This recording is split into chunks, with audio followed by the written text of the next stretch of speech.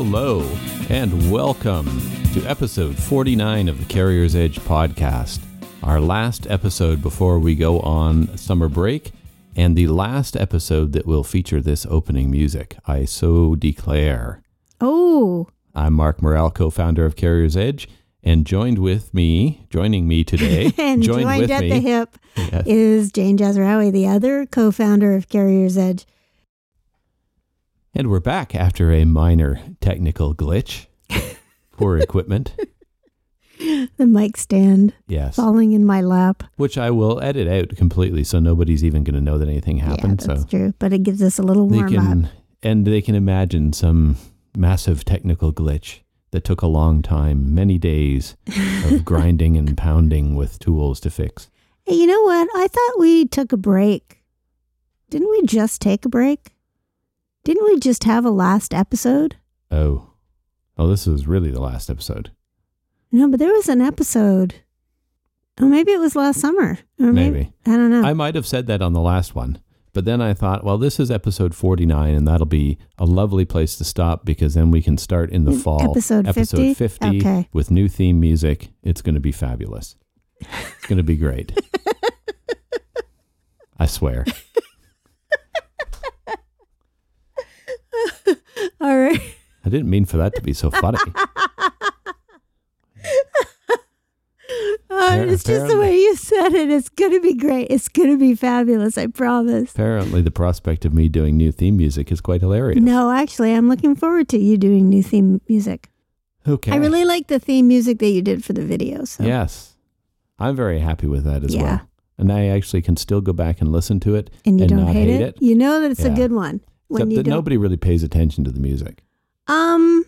No, but they would pay the attention to the music if it was bad. Yeah. For example, true. On that morning show that we're always watching, they have, bad theme I music swear that music, it's not their theme music, but they have this section where they're showing the weather and they basically have this background music. And I swear it sounds like the old fashioned Casio organs where you could, or the electric pianos where they're the ones from the 80s where you'd press a button, not a key, but one of the buttons, and then it would give you a beat. Yeah. And it would be like a little bit of organ and a little bit of drums, but like not real drums, electronic garbage. Yeah. That's what it sounds like. And I'm like, why are they playing that? Yeah, because they just got a bed track and they haven't cut the rest of it. Like they turned off one of their channels or something. Did somebody tell them? Do you think they know? I think they're experimenting with different ones because every time they do that weather, they play a little bit of different music. But this week has been that weird. This has been the week where electronic I guess weirdness. The management is on vacation and the interns are experimenting. Or management doesn't know how to do it. Interns are on vacation. Yeah. Who knows? But yes, we'll come up with something better than just an empty bed track. Or music, yeah. Yeah, for sure. Okay, now you've thrown off my train of thought. What was I going to talk about now? I did have 3 things to talk about today. Ooh, 3 have actual an agenda. subjects. Yes, I won't share with you what all 3 of them are because you'll go off on a tangent on one of them in the wrong order, I'm sure. So I'm just going to dole them out piece by piece. Ugh. They probably all have interlocking parts and I can connect That's why I want them to go in a certain order. Right. Okay. Bring it on. So the first thing that I thought would be good to talk about is building on the conversation that I know you were just having with your team and something that we've talked about before when looking at other people's content and looking at new developers and when they start working on content. And that is how people arrange things and the structure that they use. And that sort of ties into the differences between the way the corporate e-learning world works and the way we do things. So we were talking in a staff meeting yesterday, talking about the differences between the corporate world of e-learning, where it's generally all project-based. So people are given a specific subject, they're giving the bulk pile of content to work from, and then they create an outline that shows how they're going to make that content flow, which they don't spend a lot of time on the flow, but they do spend time figuring out how to stick in all the pieces they need to put. And then they build a storyboard, create the course from that, and then they push it live and then they're done with it and they never think of it again. Mm-hmm. And even when they're doing the outline and storyboard stages, they generally will go through 1 or 2 reviews with the business owner or business unit leader, the client, or whoever it is that's asked for this training. And during those edits, really people are just looking for technical accuracy in grammatical errors. Yeah. And is the imagery accurate? Or are there technical issues with the images and things? And they miss a whole section of training design that is really important, which is, what is the structure? What is the order of the stuff being introduced? Yeah. And what is the story that you're telling with this? So I thought it would be good to talk a little bit about that, because you have a very specific way of approaching it. You often find people, when you're looking at their material, you often find the same problems over and over again. Mm-hmm. And the biggest one that I heard you talk about is that they have the overview at the end.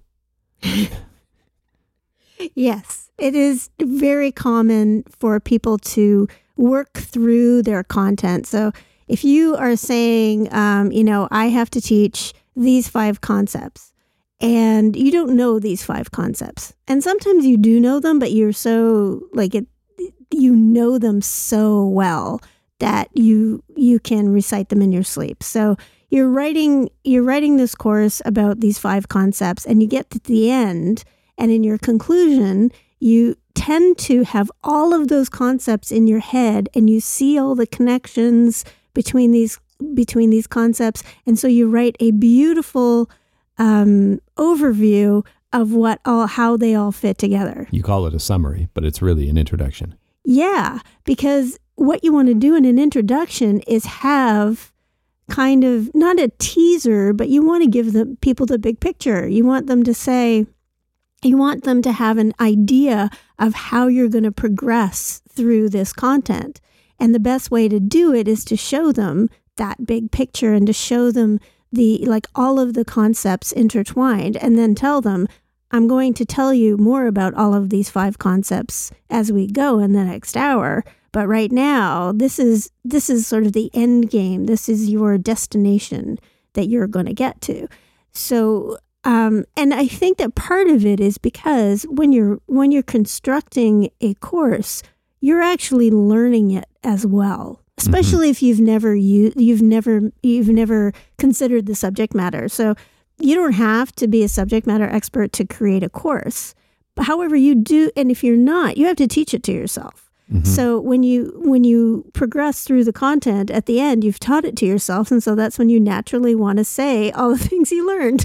Mm-hmm. But those are those things that you should be starting with, because that's what you're going to teach. People very rarely will go back to the beginning of any piece of content and rewrite it to fix it. Because you can do that. Mm-hmm. You can write all those 5 things and think, okay, now I learned it. Now I have this wonderful summary. The only step that people don't do is they don't go back to the beginning and think, how can I make it easier for the learner at the beginning to give them the whole viewpoint, the 10,000 foot view. And when you're doing content as a consultant, or even if you're an internal training person, when you're doing that content, you often don't have the time, and your subject matter expert or your SME doesn't know. Yeah, they just know they don't know. And so they're just going to be saying, yeah, that's correct, that's correct, that's correct. And then they'll look at you. Well, they may or may not read your summary at the end. They're just, because they assume that it's just repetition. So what I look at is, how is it all flowing together? And you need to basically introduce this at the beginning, or something that's motivational should be at the beginning. You shouldn't motivate people at the end of your course. You should motivate them at the beginning of the course, because you want to motivate them to actually want to go through the content. So it's basically a development problem, because the people who you're developing for don't know that this is an issue. And many people in a corporate e-learning job or in a consulting space aren't getting reviewed by other instructional designers or by senior people who are thinking about that kind of thing. So they may have a project manager who runs through it just to check for grammar and typos and make sure there's no obvious problems before submitting the work for review. And then the outside reviewer is just looking for technical accuracy. They're not looking for context or flow or does it tell a story logically? Does it excite people? Any of those kind of things. So nobody ends up looking for that. No, and they don't look for the aha moment. An example that we had a couple of days ago I saw some rough work from one of my new IDs who had a great picture. This picture was amazing. And this happens so much, is that you get inspiration from a picture and there's so much content just in that picture but you think of it as an illustration, not the content. Right. You should think of that as the content. You think of that as supporting it. If you are inspired by a picture, why are you inspired by that picture, and what can you get out of it? Maybe the idea, in this case, the idea was talking about the definition of sedentary. And I didn't realize that there was not only a definition of sedentary, of like being sedentary, but there were effects on your body. And so there was no mention of that in the text of what I was looking at, but it was just this picture. And I was like, no, that picture. So that's the kind of thing that you want to keep an eye out for, is if there is a picture that has amazing information in it, you probably should be spending time on that information. So it's kind of a clue. That's an interesting point, because a lot of people start thinking about creating training in terms of words and writing words. And a lot of instructional designers are writers. They may come from a journalism or technical writing background, but it's word focused. It's not imagery. And even now I'm thinking about it, sort of the subject matter experts that we see in like trucking fleets or whatever, the safety people, risk people at the insurance companies or whatever that are subject matter experts, when they're in a position where they're creating content, the first thing they do is write it down, start writing words. And sometimes they just go nuts and they have a million words on a PowerPoint slide. Sometimes they just have a few words as bullets and things, but they start with words. They don't start with imagery. They don't start with visuals. I don't. Yeah, it's kind of a weird. It's odd because most of your references are going to be in words. Regulatory stuff, is coming from words. But even other content is going to be mostly words. Well, if you think about sort of safe driving stuff, that really is all visuals. It's positioning, the setup, like mirror adjustment is all visuals. And you can have words that support it, but a great picture, like what you're saying for sedentary definition, a great picture on mirror adjustment will do more than a lot of words will. This is true, because the most impactful thing that you can do when you're teaching people mirror adjustment is show them what the proper positioning is when you're looking at the mirror. And so many people will describe how it should look. The fact that you are supposed to be able to see the side of the truck all the way to the back and see the wheels and blah, blah, blah. But they don't just show a diagram of that. Whereas in our course, we explain it, and we also show, what it's supposed to look like, because that's way more powerful than doing all this description. And it's going to be way easier to apply it to the real world, because when you're looking, okay, does this look like what the diagram did? Yeah. All right, I'm good. Rather than what would all those words look like in the real world, and how can I transfer that into my job? It's something that you can do with practice, that you can get into. And sometimes there's almost no way to show something visually. And what I tend to do with that is I will actually write notes visually. So I will have a clipboard that shows note taking. So what the important points are out of this page. So you get a visual, and it is to do with the content, but it's not symbolizing the content. Like sometimes you just can't find something that symbolizes the content. Sure. And, and sometimes you want to do a diagram. You want to do, you have a circle flow chart, or, like when I'm doing drug and alcohol stuff. So I have the process of the steps of how you go through an alcohol test, that kind of thing. And, you can start with writing words. I don't have an issue with that, but I think I'm just practiced in how to, add a visual or see what a visual can do or what a good visual is versus not so effective.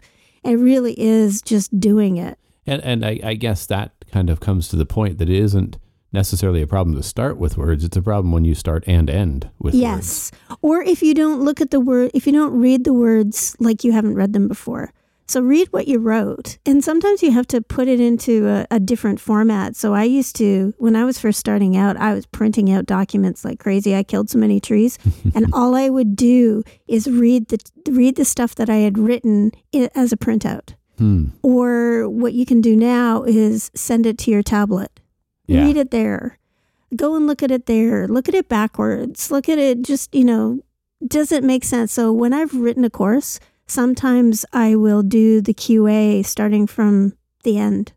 So you start at the end of the course and flip backwards through the pages, and you start to see different ways. Like you can start to see the confusing parts. That's weird. You go backwards. It's just another way to look at it. I mean, the content, what's on every page. So you're not learning it at that point. You've already put it online. So what you're doing is a check. Does this look like it's in the right order? And it doesn't always help, but sometimes it does. Or I notice, this is one of the things I hate, is you go through a course and in the review, there's new information. Oh, yeah. And good information. And it's the same thing that you've gone through this whole process of learning this content, and now you kind of know it at the end. So you add a little bit of insight, and you're like, oh, that insight is amazing, but it should be on page 3.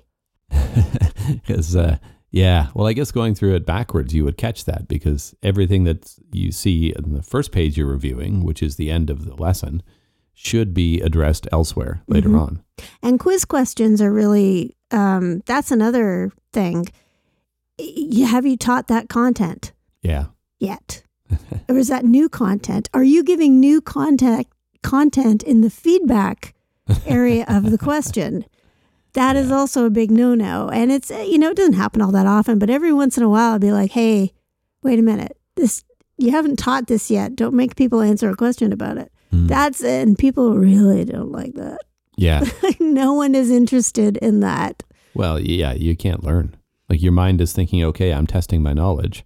Well, where is this information from? Why are you saying this? We haven't covered that.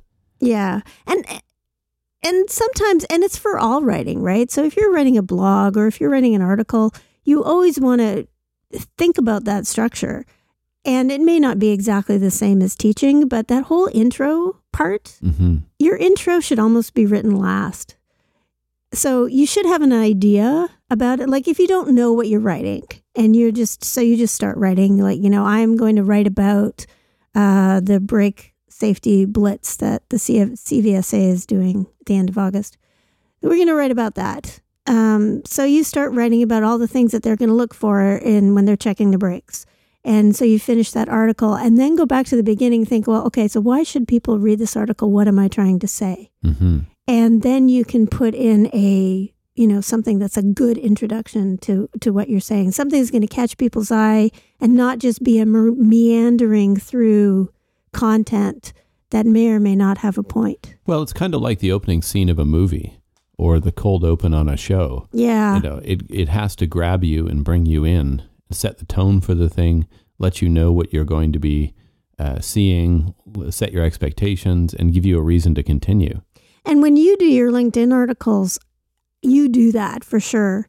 You have like an opening, and sometimes your opening doesn't actually seem like it fits with the rest of your article. And so it's a really good sort of like, okay, I've talked about this, but actually I'm going to talk about this and see how they're related. Ha ha ha, I'm so clever.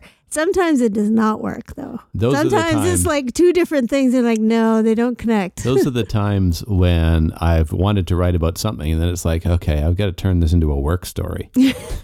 How can I connect this to something at work? Is that how you did your Rush article?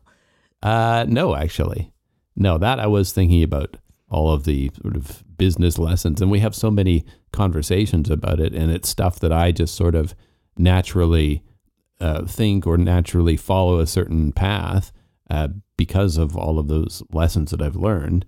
And we talk about it because you have not gone through that experience and learned those lessons. So I realize, okay, there's a lot of stuff that I just take for granted because of that. Mm-hmm. So I should write about it.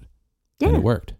But you reminded me earlier, talking about the words and getting them right. And another thing that I see that always tells me that content creators are really only focused on the words is when they get to the end, and particularly when they're creating e-learning, not so much with classroom stuff, although that is an issue as well. But with the e-learning, they put their content into their page or their scene or whatever tool they're using, whatever language it uses to describe it. And then they realize, oh, got to have a visual here. Can't just have a full screen of text. Got to have a visual. All right, well, let's just go find some random picture that's the first thing that we see that even remotely relates to some word on this page, slap that in and move on. Yep. That just drives me nuts. The picture just for the sake of a picture. Yeah, and pictures, I mean, it's hard. It's really hard. And I struggle sometimes with what pictures to use. And I do this, every day. And pictures are a big part of my job, graphics just in general. But sometimes, like if I'm at a real loss, sometimes I'll just use words as the picture. So that's where in some of our intros, the entire introduction movie is just words that relate to that topic. Mm-hmm. And because the words are moving and because they all relate to the topic and because there's music underneath it, I can use words as art. Yeah, but that's also different because you're not trying to introduce content or illustrate content. You're just trying to have a little bit of a zippy, entertaining bit at the beginning. And yeah, you're able to turn it into art. But sometimes there are some concepts where there are a lot of words that when people first see that, there are going to be a lot of words they don't understand or don't understand the context of. So it is kind of establishing, okay, here are the things that we're going to be focusing on. At the end of it, when you go back and see those things, they all make sense. So some tips to find an image for something that you don't know what the hell to use is do a Google image search for the word or for a concept. Yes. And also do a search in a stock library. So even if you don't buy the stock image, you get some ideas. So iStock Photo is really good because they do have a lot of illustrations as well as photographs. If you, so for example, sedentary, do a search for sedentary and look in Google Images, not in the Google, the regular Google, and there's going to be whole whack of images that other people have thought of to go with sedentary. And then if you go to a stock library, there's tons of them. So Adobe has a stock library.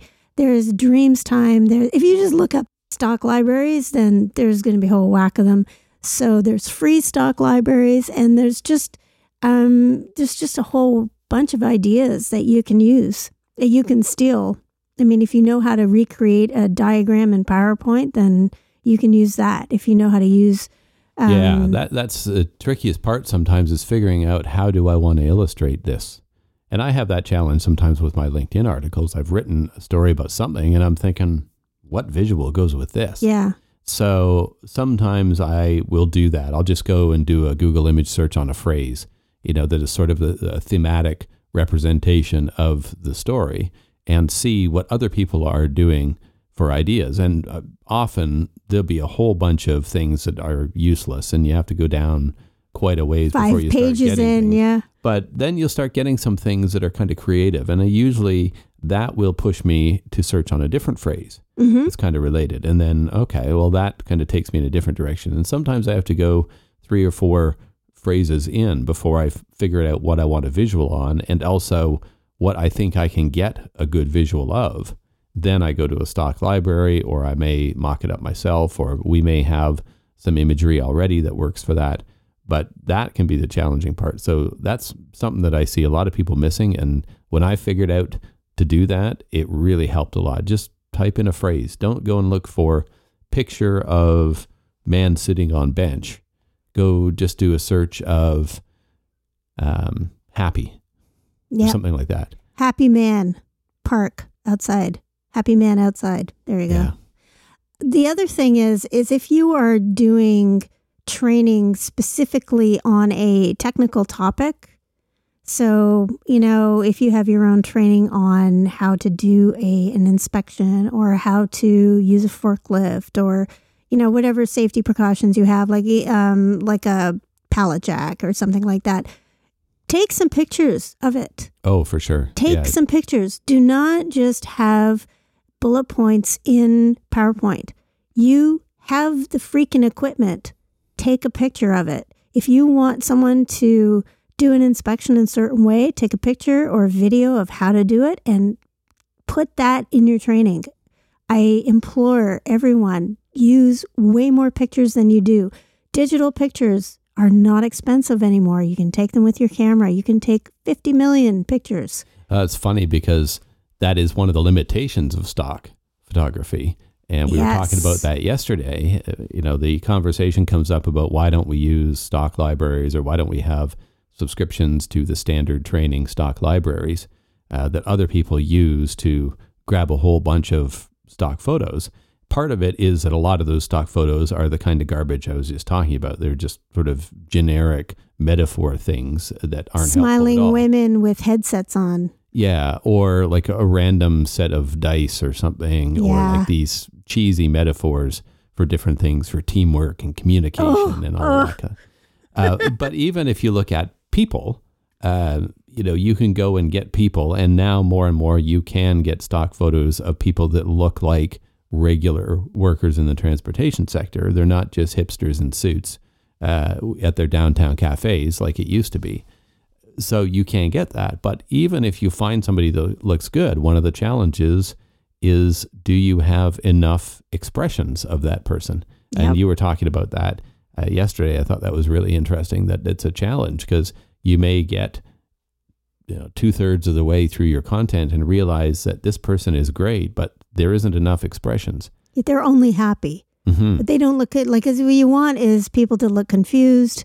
You want people to look annoyed, because perplexed. At the beginning you want everybody to have the same frustration, like, I don't understand this, how do I do this? So you have a picture of a frustrated person, if you're going to use a character anyway, and then you gradually go to, at the end, they're happy because they understand and everything is lovely. But I can only it's very, very difficult with stock images to get the type of person who looks like they could be a driver to be all of those different expressions and dressed like they might be a driver. It's not like drivers look a certain way, but they're not dressed in suits. They don't have They're beautiful, not wearing dress shirts and dress pants at work. And they're not all slicked back, and they're not wearing dress shoes, shiny dress shoes. Yeah, they're not wearing high heels. So you're not driving in a high heel. Like, people do not wear safety shoes in stock photos. No.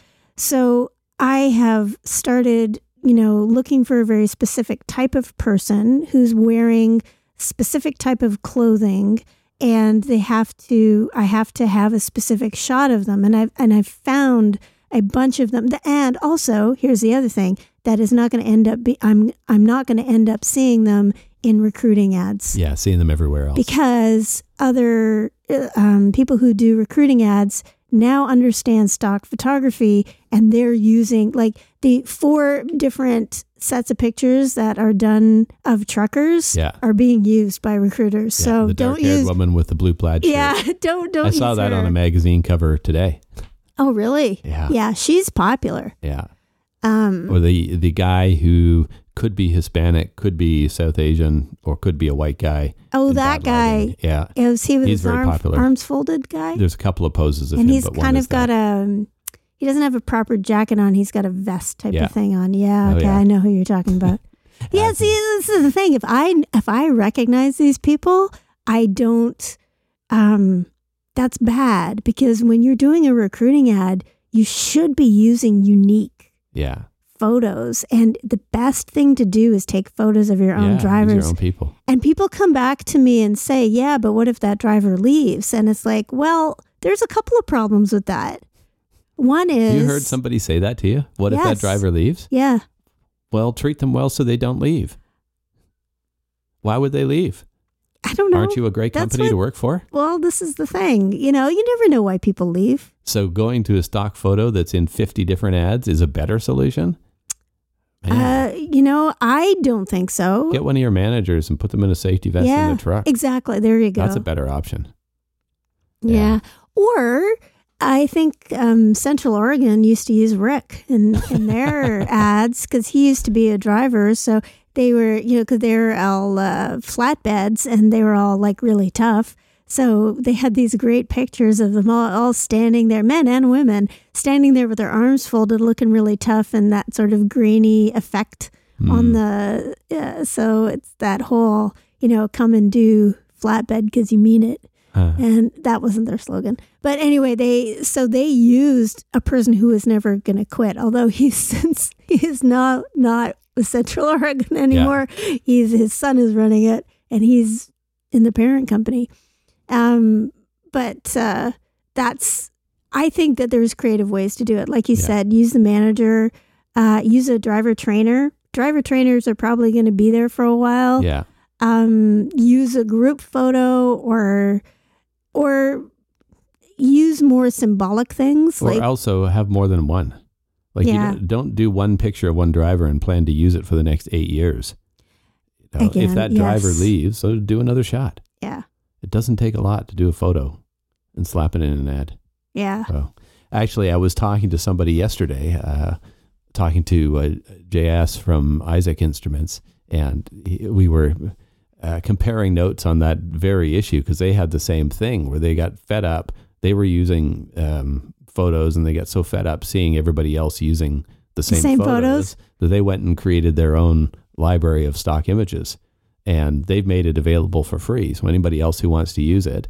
And he listed like 3 or 4 pictures that they were just so tired of seeing. And I recognize every one of them. The green truck with the whooshing lines behind it, or greenish truck, the blue truck that is obviously a Werner truck with the logo removed.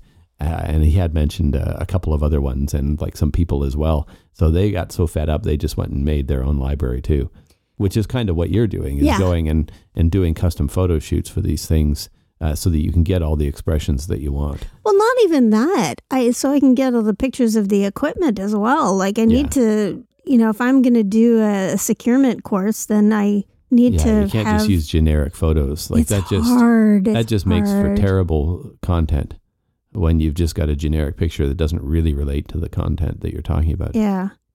So it's there, you have a magical combination of words, pictures, moving images, videos. And put it in the right order. Put it in.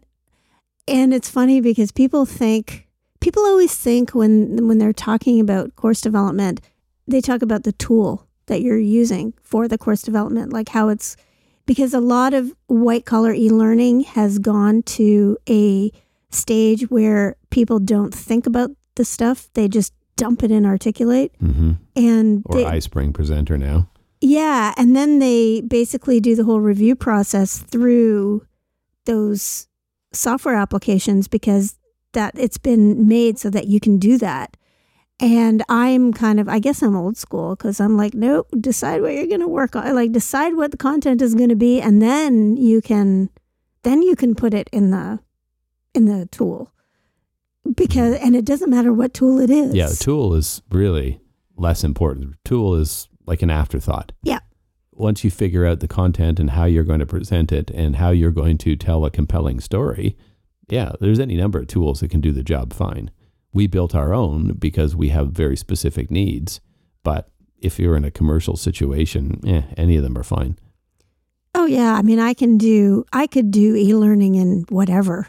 And I don't even need to know how to use it. I know what I want to end up with. So it's just going to be a matter of How do I do a drag and drop? How do I do a pop-up? How do I do, how do I embed a movie or something? Yeah, or how do I upload a picture? It's like everybody does the same stuff. It's just, but how do I want to teach this? Yeah. And, how many words do I want on the page? How succinctly can I talk about it? What kind of story do I want to be telling? You don't need to have people in your stories, or you don't need to have people to tell a story.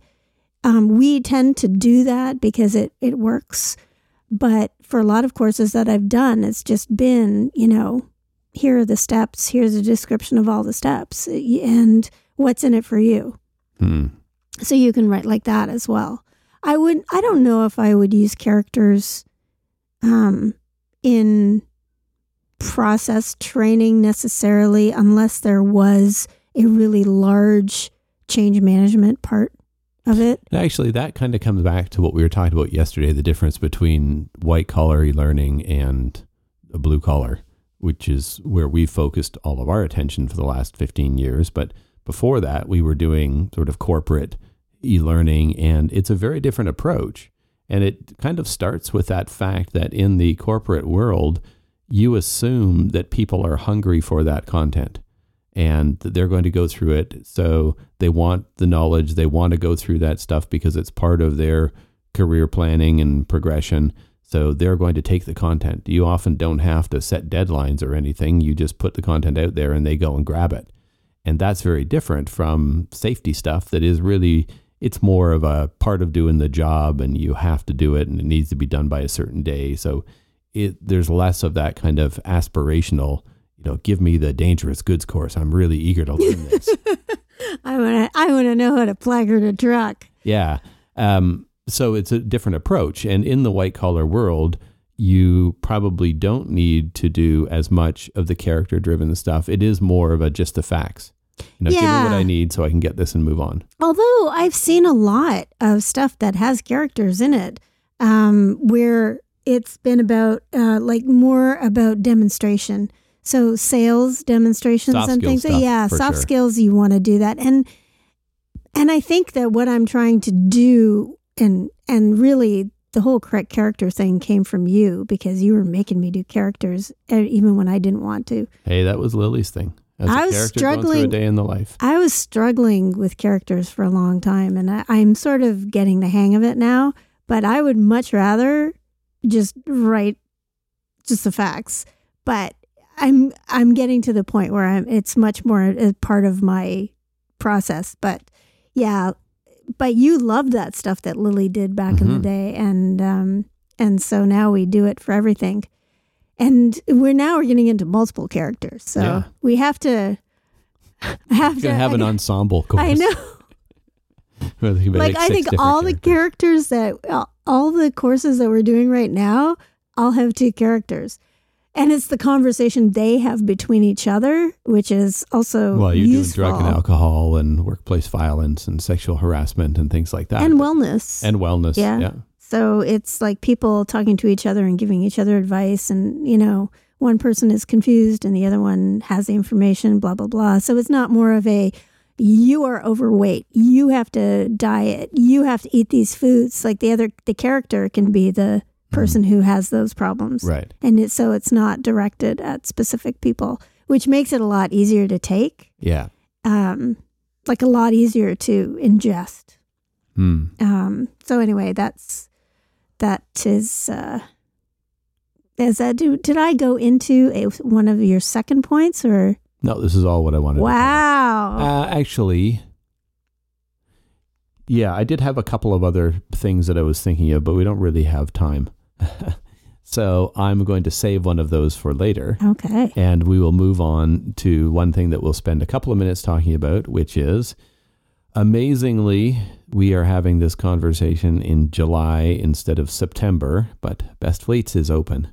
Here we are. Once again. Here we are. Didn't we just finish this? And the answer is yes. Yes, we did just finish this. And yes, we're starting it again.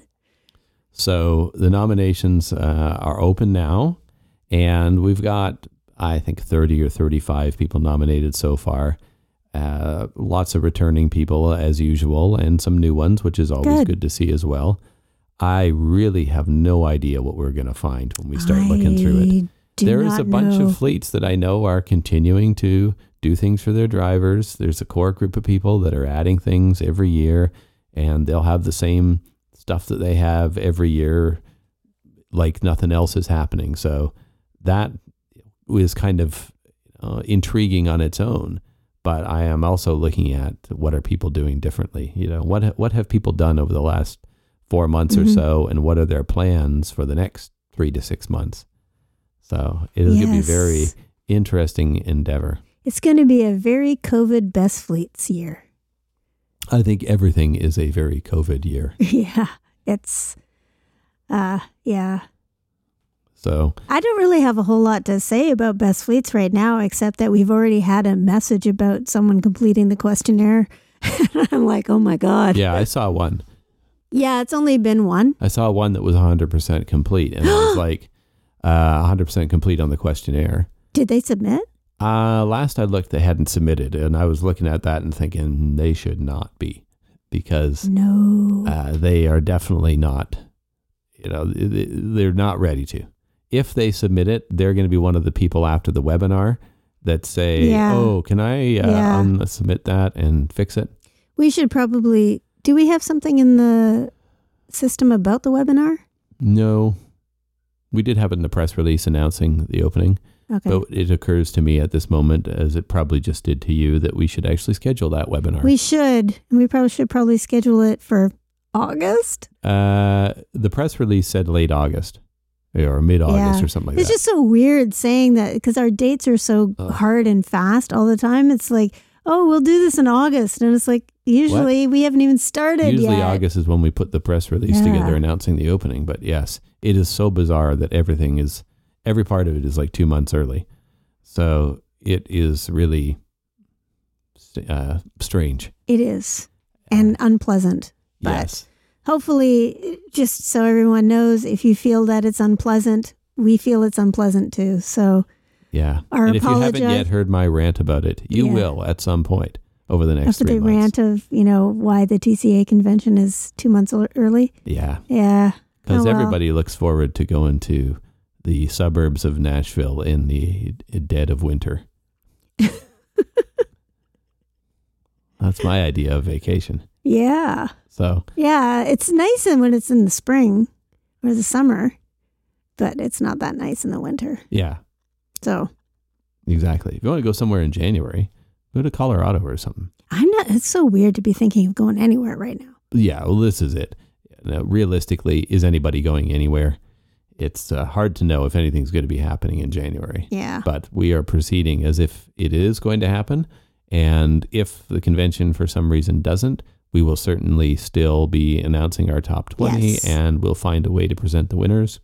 Other people are finding ways to unveil winners during all of this. So we'll follow along with what other people are doing. Yep. I mean, by that point, we will have had a number of different programs that have had to move things virtual. So there will be lots of options to consider and lots of examples to review when figuring it out.